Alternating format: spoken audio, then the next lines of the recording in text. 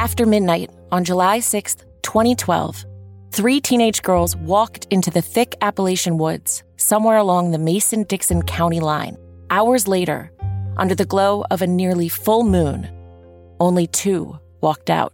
You may have heard about the Skylar Neese case of 3 teenage girls, a pact to kill, and one violent night under the stars deep in the West Virginia woods. But you've never heard it like this. From Waveland, I'm Holly Millay. And I'm Justine Harmon. This is 3.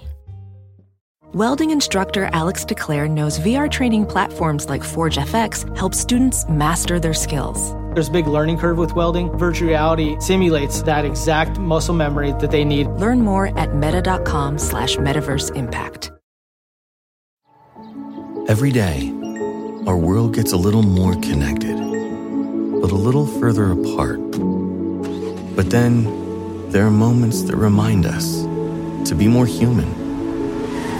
Thank you for calling Amica Insurance. Hey, I was just in an accident. Don't worry, we'll get you taken care of. At Amica, we understand that looking out for each other isn't new or groundbreaking. It's human. Amica, empathy is our best policy.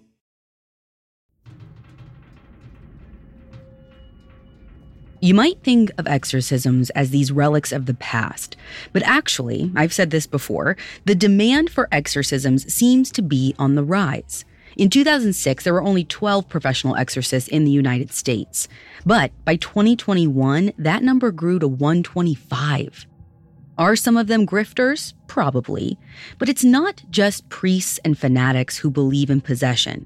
Just ask Dr. Richard Gallagher, a licensed psychiatrist who once treated a case so bizarre, so unexplainable, that he still believes it was a case of demonic possession. This is the story of Julia.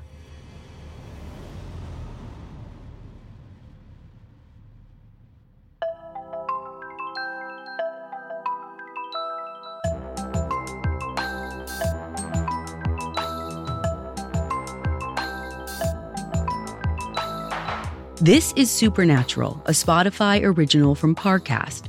I'm your host, Ashley Flowers. Every Wednesday, I'll be taking a deep dive into a real, unexplained occurrence to try and figure out the truth. You can find all episodes of Supernatural and all other Spotify originals from Parcast for free on Spotify. This week, I'm talking about the possession of Julia. As the story goes, in the late 1980s, a middle-aged woman went to incredible lengths to remove a demon from her body. She had several different exorcisms, and none of them worked. And it turns out, demonic possession was just one of her dark secrets. We have all that and more coming up. Stay with us. Before we begin, the records of today's events use pseudonyms to protect the privacy of the individuals involved. They also don't use specific dates or names of locations. All I know is that the following events reportedly happened sometime in the late 1980s, over several months.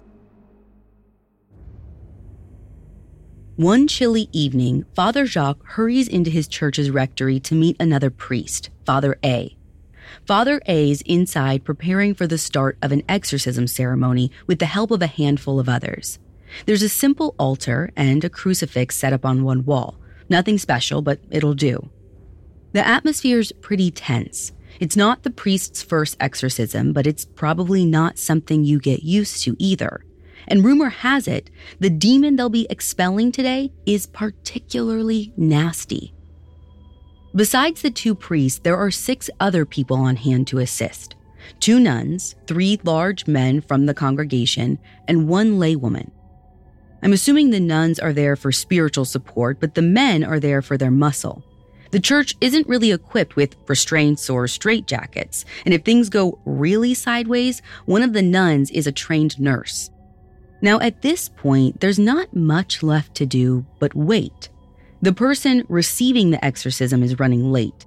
But before anyone can rethink their participation in the night's events, a middle-aged woman dressed in black breezes through the door. She looks like a punk rocker, but she seems totally harmless, scared even. This is Julia. and without much fanfare, she plops herself down, taking a seat in the center of the room. This isn't her first exorcism either, and she's ready to get it over with. At this point, she's lived with her demon for long enough. But as Julia settles in, things immediately start to feel off.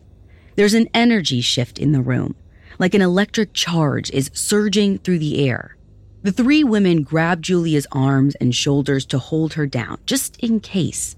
From what I gather, the women restrain Julia because nobody wants her or the demon to react negatively to the men using force if it becomes necessary. So they stand nearby, ready to jump in if needed. Father Jacques kicks off the ceremony by reading Latin prayers from the Roman ritual, which is pretty standard as far as Catholic exorcisms go. But almost as soon as he starts to speak, Julia falls into a trance, and this ugly, rasping voice erupts from deep inside her. This is the demon, and it's not happy. Its voice echoes off the walls of the chapel, threatening the priests, saying they have no right to get involved in whatever plan it has for Julia. She promised herself to Satan, and he has no intention of giving her back. Father Jacques stays focused, though. He just keeps reading. Even as Julia starts speaking in both Latin and Spanish, two languages she doesn't speak, even as things become physical. Julia starts thrashing in her seat, fighting with almost superhuman strength. These poor nuns are holding her down, but they're constantly on the verge of being knocked to the ground. This struggle continues for almost 2 hours. The whole time, Father Jacques and Father A are repeating the prayers over and over. I command you, unclean spirit, that you tell me by some sign your name and the day and hour of your departure.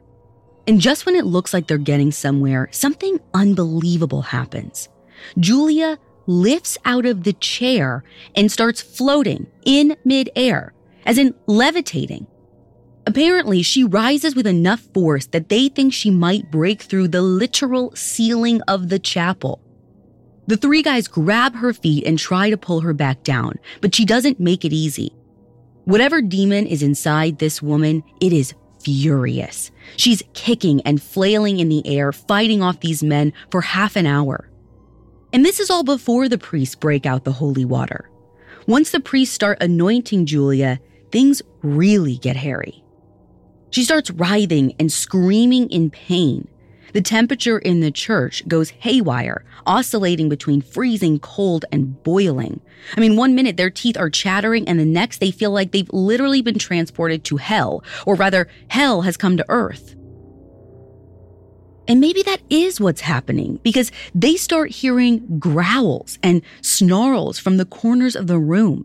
It sounds like a herd of wild animals is stampeding across the room, but they can't see anything. There's nothing physically there. Floating above all this chaos is Julia, who's still hanging in midair.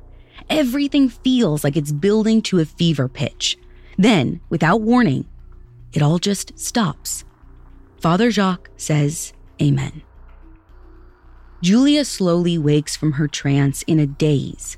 She doesn't remember anything, but everyone's thinking, thank God, literally, it worked. But it didn't. It takes a second for Julia to get her bearings, but when she finally does, she starts shaking her head. She still feels the demon inside her. Now, this all sounds too unbelievable to be true, like it's ripped from some 70s horror novel. But here's why Julia's case is so unique. Prior to this moment, not one, but 3 medical professionals had evaluated her, and all of them walked away convinced that she actually had a demon inside of her, including an Ivy League-educated psychiatrist named Dr. Richard Gallagher. That's not a pseudonym. That is his real name. And according to Dr. Gallagher, meeting Julia changed everything that he'd ever known about science. Coming up, Dr. Gallagher takes on Julia as a patient. Hi, listeners. It's Carter from Parcast, and I am thrilled to tell you about a new limited series I'm hosting just in time for Father's Day. It's called Devious Dads. and it introduces you to some of the most feared, fraudulent, and fatal fathers in history.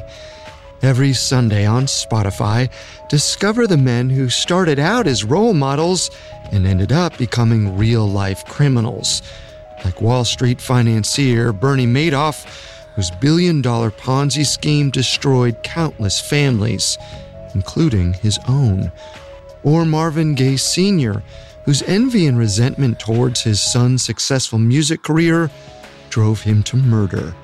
Each episode of Devious Dads has been handpicked from shows across the Parcast network, shining a light on the men who are far more wicked than wise.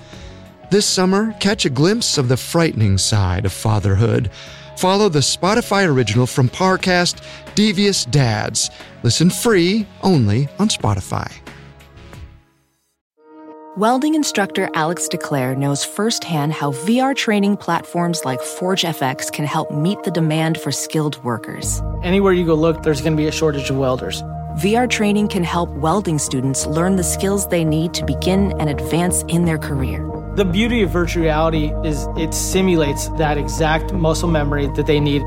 Explore more stories like Alex's at meta.com/metaverseimpact. At Amica Insurance, we know it's more than just a car. It's the two-door coupe that was there for your first drive, the hatchback that took you cross-country and back, and the minivan that tackles the weekly carpool. For the cars you couldn't live without, trust Amica Auto Insurance. Amica. Empathy is our best policy. Now back to the story. Dr. Gallagher first meets Julia a few months before her exorcism, and right off the bat, his introduction to her is interesting, to say the least. One morning, he gets a knock on his door. It's his friend, Father Jacques, and a woman that he doesn't know. She's got jet black hair, flowing dark clothes, and heavy eyeliner. Before Gallagher can say anything, this woman looks him dead in the eyes and asks, "How'd you like those cats last night?" No hello, no how are you. But Dr. Gallagher, he knows exactly what she's talking about. See, the night before, he and his wife woke up to the sound of their two cats fighting. It sticks out in his mind because normally the cats got along really well. I mean, they're like best friends. He never figured out why the cats were fighting, and he definitely didn't know how this emo lady standing on his doorstep found out about it. Obviously, he's a little weirded out, but Father Jacques is completely unfazed. He's just like, this is Julia, and she needs our help. And so it begins. Father Jacques tells Dr. Gallagher about the demon that's living inside Julia and asks him to examine her. He wants to be sure they aren't mistaking a mental health disorder for possession, like a responsible, forward-thinking exorcist. Now, Dr. Gallagher actually does this periodically for the Catholic Church. It's how he became friendly with Father Jacques. But he's not the first psychiatrist that Julia has seen. He's actually the third. And the first two, both walked away convinced that Julia's problems are unrelated to her mental health. Whatever it is, they know it's not normal. Which, as Dr. Gallagher learns, is the understatement of the century.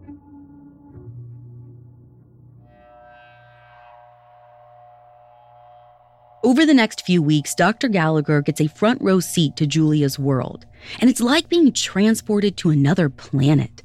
There's a reason Julia is so desperate for help.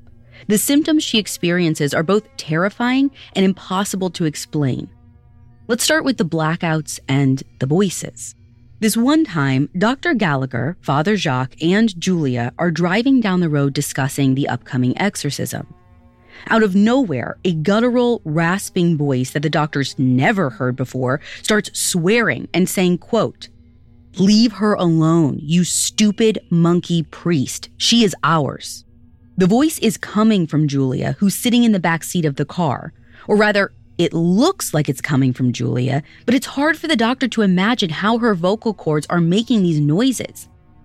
And Julia herself no longer seems present.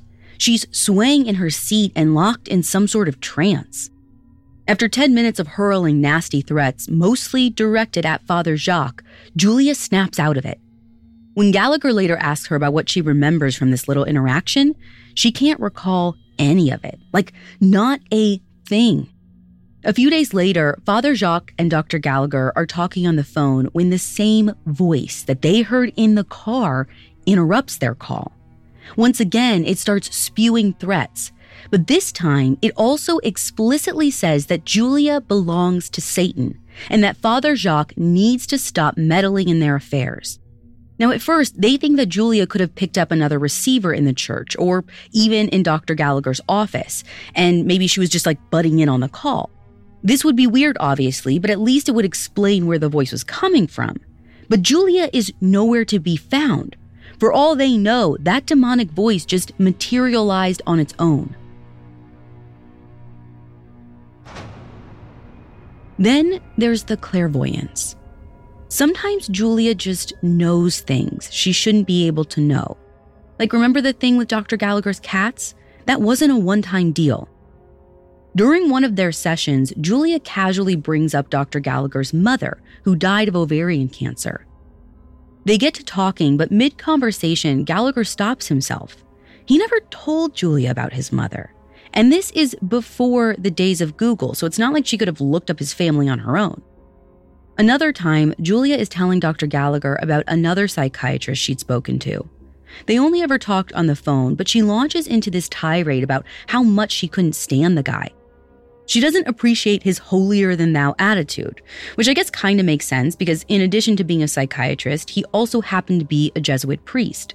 But what catches Gallagher off guard is that as part of her rant, Julia drops these bizarrely specific details about the priest's private residence, down to the color and weight of his curtain. And this probably wasn't just a good guess.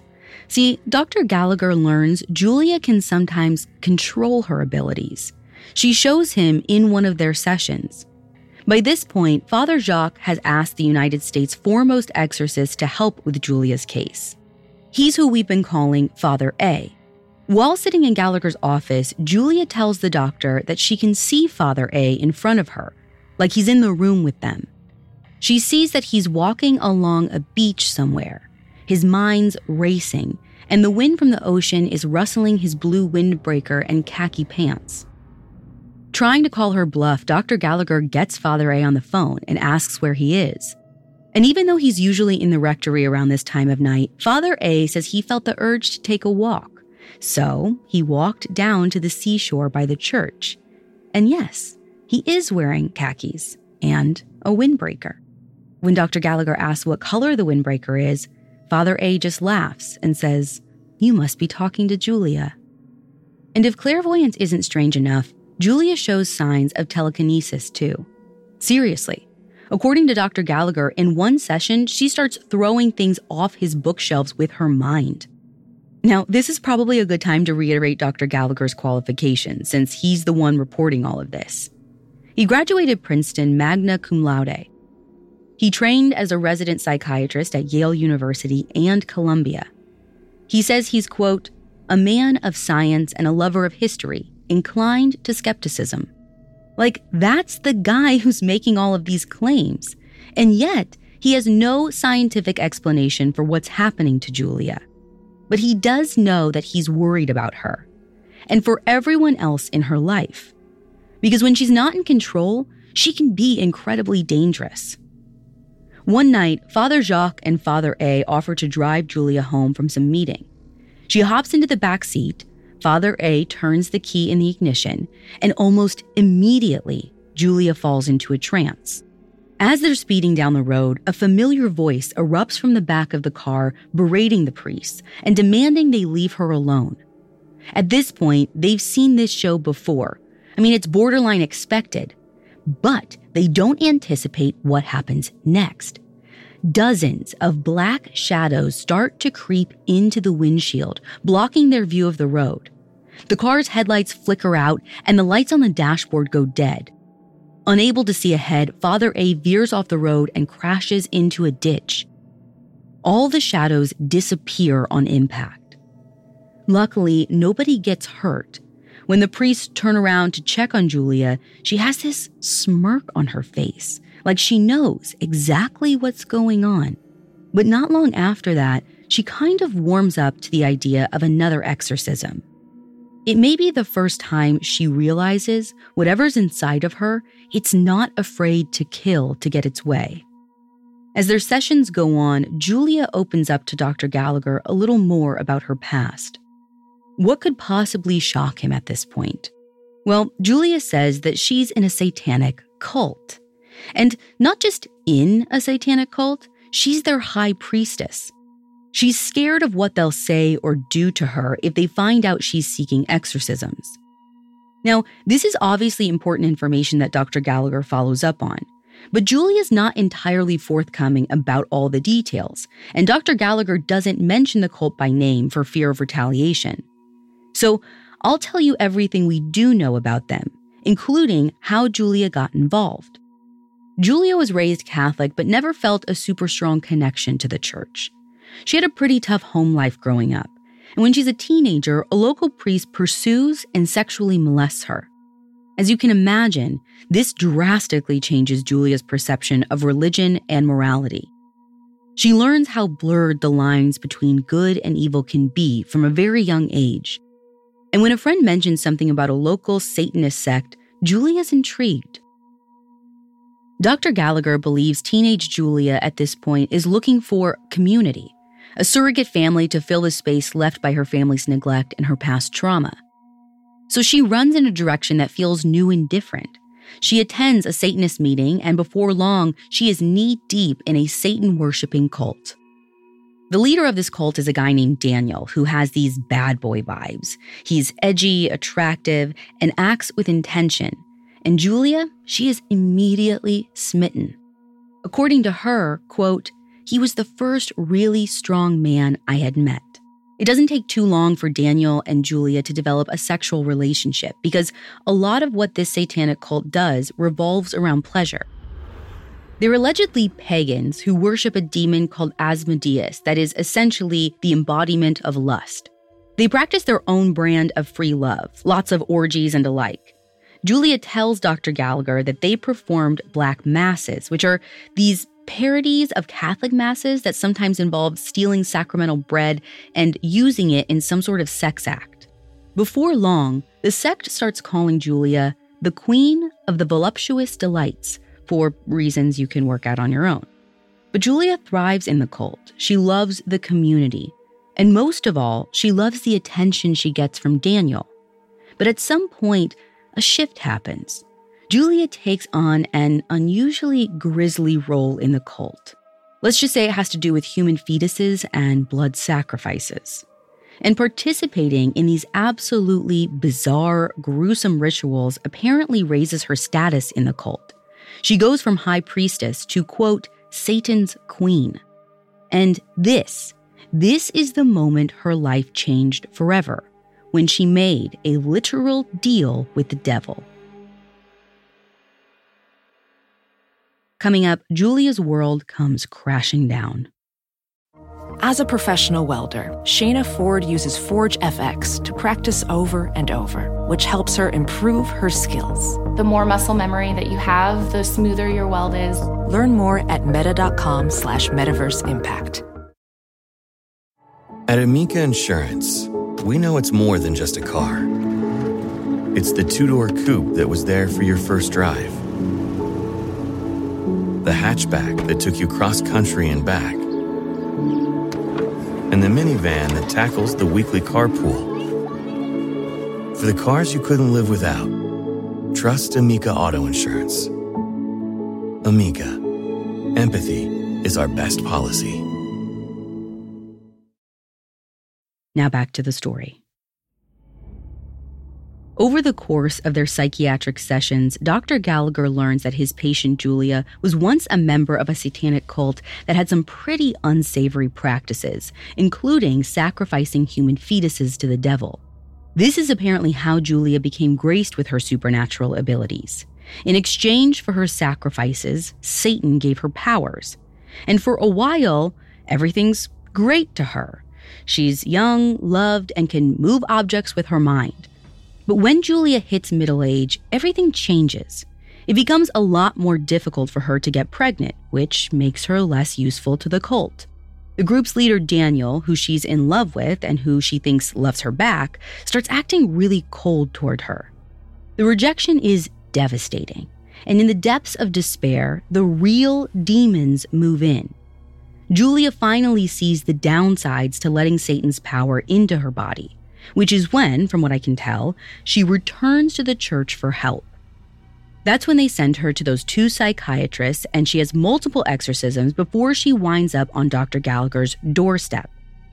He offers to work on her case pro bono, and after examining her for weeks and witnessing the impossible with his own eyes, Dr. Gallagher determines that Julia's mentally sound. She may have some elements of a personality disorder, but she's 100% living in reality. He sends her off to her final exorcism, which, as we saw at the beginning of this episode, doesn't go well. She comes out the other side, still feeling a demonic presence inside her. Dr. Gallagher believes the reason it didn't work is because part of Julia still wants to be with Daniel and to return to the only community she really ever felt accepted by. She can't separate herself from the devil and serve him at the same time. Ultimately, Julia refuses to go through with another exorcism, and she does what Dr. Gallagher feared she would do. She returns to the cult. And sadly, that's where our story ends. A year later, Dr. Gallagher learns that Julia has developed terminal cancer, and he assumes she dies shortly after. Dr. Gallagher considers her case one of the most over-the-top, violent, powerful possessions in American history. In fact, his time with Julia inspired Dr. Gallagher to dive even deeper into the world of demonic possessions. He made an entire career as an exorcist consultant, written books on possession, articles for the Washington Post, even with headlines like, "As a psychiatrist, I diagnose mental illness. Also, I help spot demonic possession." He devoted a chapter of his 2019 memoir to Julia. Dr. Gallagher is also upfront about his own religious beliefs. Catholicism is an important part of his identity, but he's also still a board-certified psychiatrist as well as a professor at New York Medical College. I'm emphasizing all of this again because Dr. Gallagher's impressive resume is what brought so much attention to Julia's story. It's what gives it credibility in the eyes of so many people. There's no getting around it. People are more likely to trust a guy with a bunch of fancy degrees. But the question is, does he deserve our trust? Almost all of today's story comes from Dr. Gallagher's singular account, an account that only uses pseudonyms and doesn't include many dates or locations. As I've said, this is apparently to protect Dr. Gallagher and the other individuals involved, which is fair. But on the other hand, it's also kept anyone from being able to corroborate his claims. And the little context that the self-proclaimed man of science and history does provide in his account, well, it doesn't exactly line up with science or history. For example, according to Dr. Gallagher, Julia's unnamed cult was pagan and served Satan. He mentions the leader Daniel once said that pagans are essentially demon worshippers. And while that narrative is propaganda that has been pushed by Christian religions for centuries, it's actually not exactly true. The word pagan first referred to any non-Christian religion that's typically polytheistic, meaning they worship more than one god. Today, it's also become an umbrella term for any religion that's not in the so-called mainstream. This includes most indigenous religions and, yes, Satanism. And although Dr. Gallagher's depiction of Julia's satanic sect matches what you might find in a horror film, it doesn't match any record of a real cult, at least none that I can find. Do Satanists exist in America? Definitely. In 1966, an American occultist established the Church of Satan. Since then, a number of different offshoots and sects have emerged. And yes, many of them parody Christian masses. And sure, they do tend to celebrate an indulgent lifestyle. But none actually worship a real-life Satan or a literal interpretation of the devil. They don't believe in supernatural powers or entities at all, including demons. Most are actually just agnostics who consider themselves political activists more than anything. Not to mention, Satanists follow a strict moral code that explicitly says to do no harm to animals or children. And it's worth mentioning, in the late 1980s, when Julia's case was supposedly happening, America was in the midst of a satanic panic. People legitimately worried that heavy metal music and games like Dungeons and Dragons would turn their kids into devil worshippers. News anchors spread false accounts of ritual animal sacrifices and child trafficking rings in preschools. The objective was often to drive people back to religion.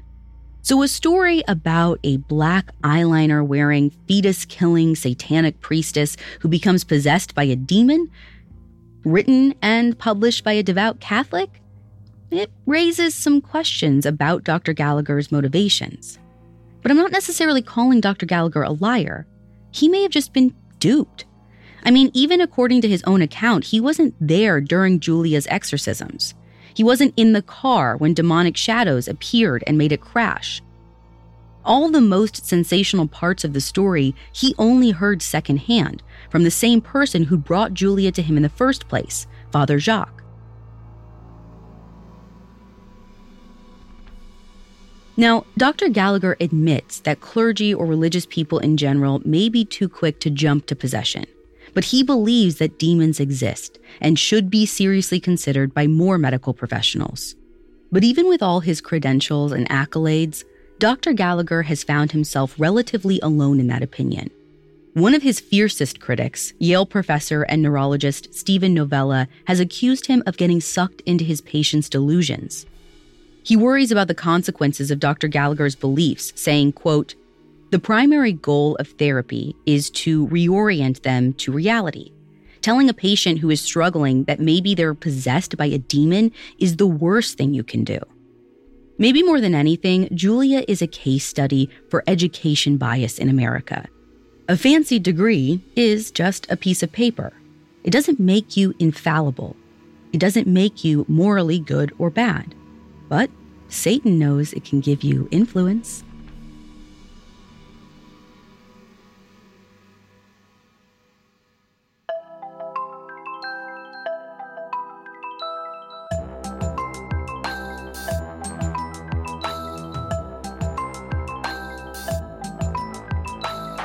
Thanks for listening. I'll be back next week with another episode. You can find all episodes of Supernatural and all other Spotify originals from Parcast for free on Spotify. Supernatural stars Ashley Flowers and is a Spotify original from Parcast. It's executive produced by Max Cutler, sound designed by Carrie Murphy, with production assistance by Ron Shapiro, Trent Williamson, and Carly Madden.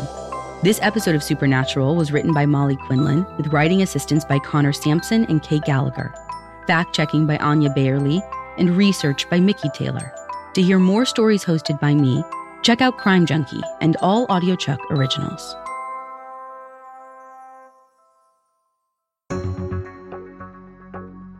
Hey there, Carter again. As we close out, here's a reminder to check out my new Parcast limited series, Devious Dads. For 10 weeks, we're exposing the men who are far more flawed than fatherly, ruining anyone who stood in their way, even their own families. Follow Devious Dads free only on Spotify. Hi, I'm Cyndi Lauper. My scalp was covered with psoriasis, which could lead to psoriatic arthritis, but Cosentyx treats both.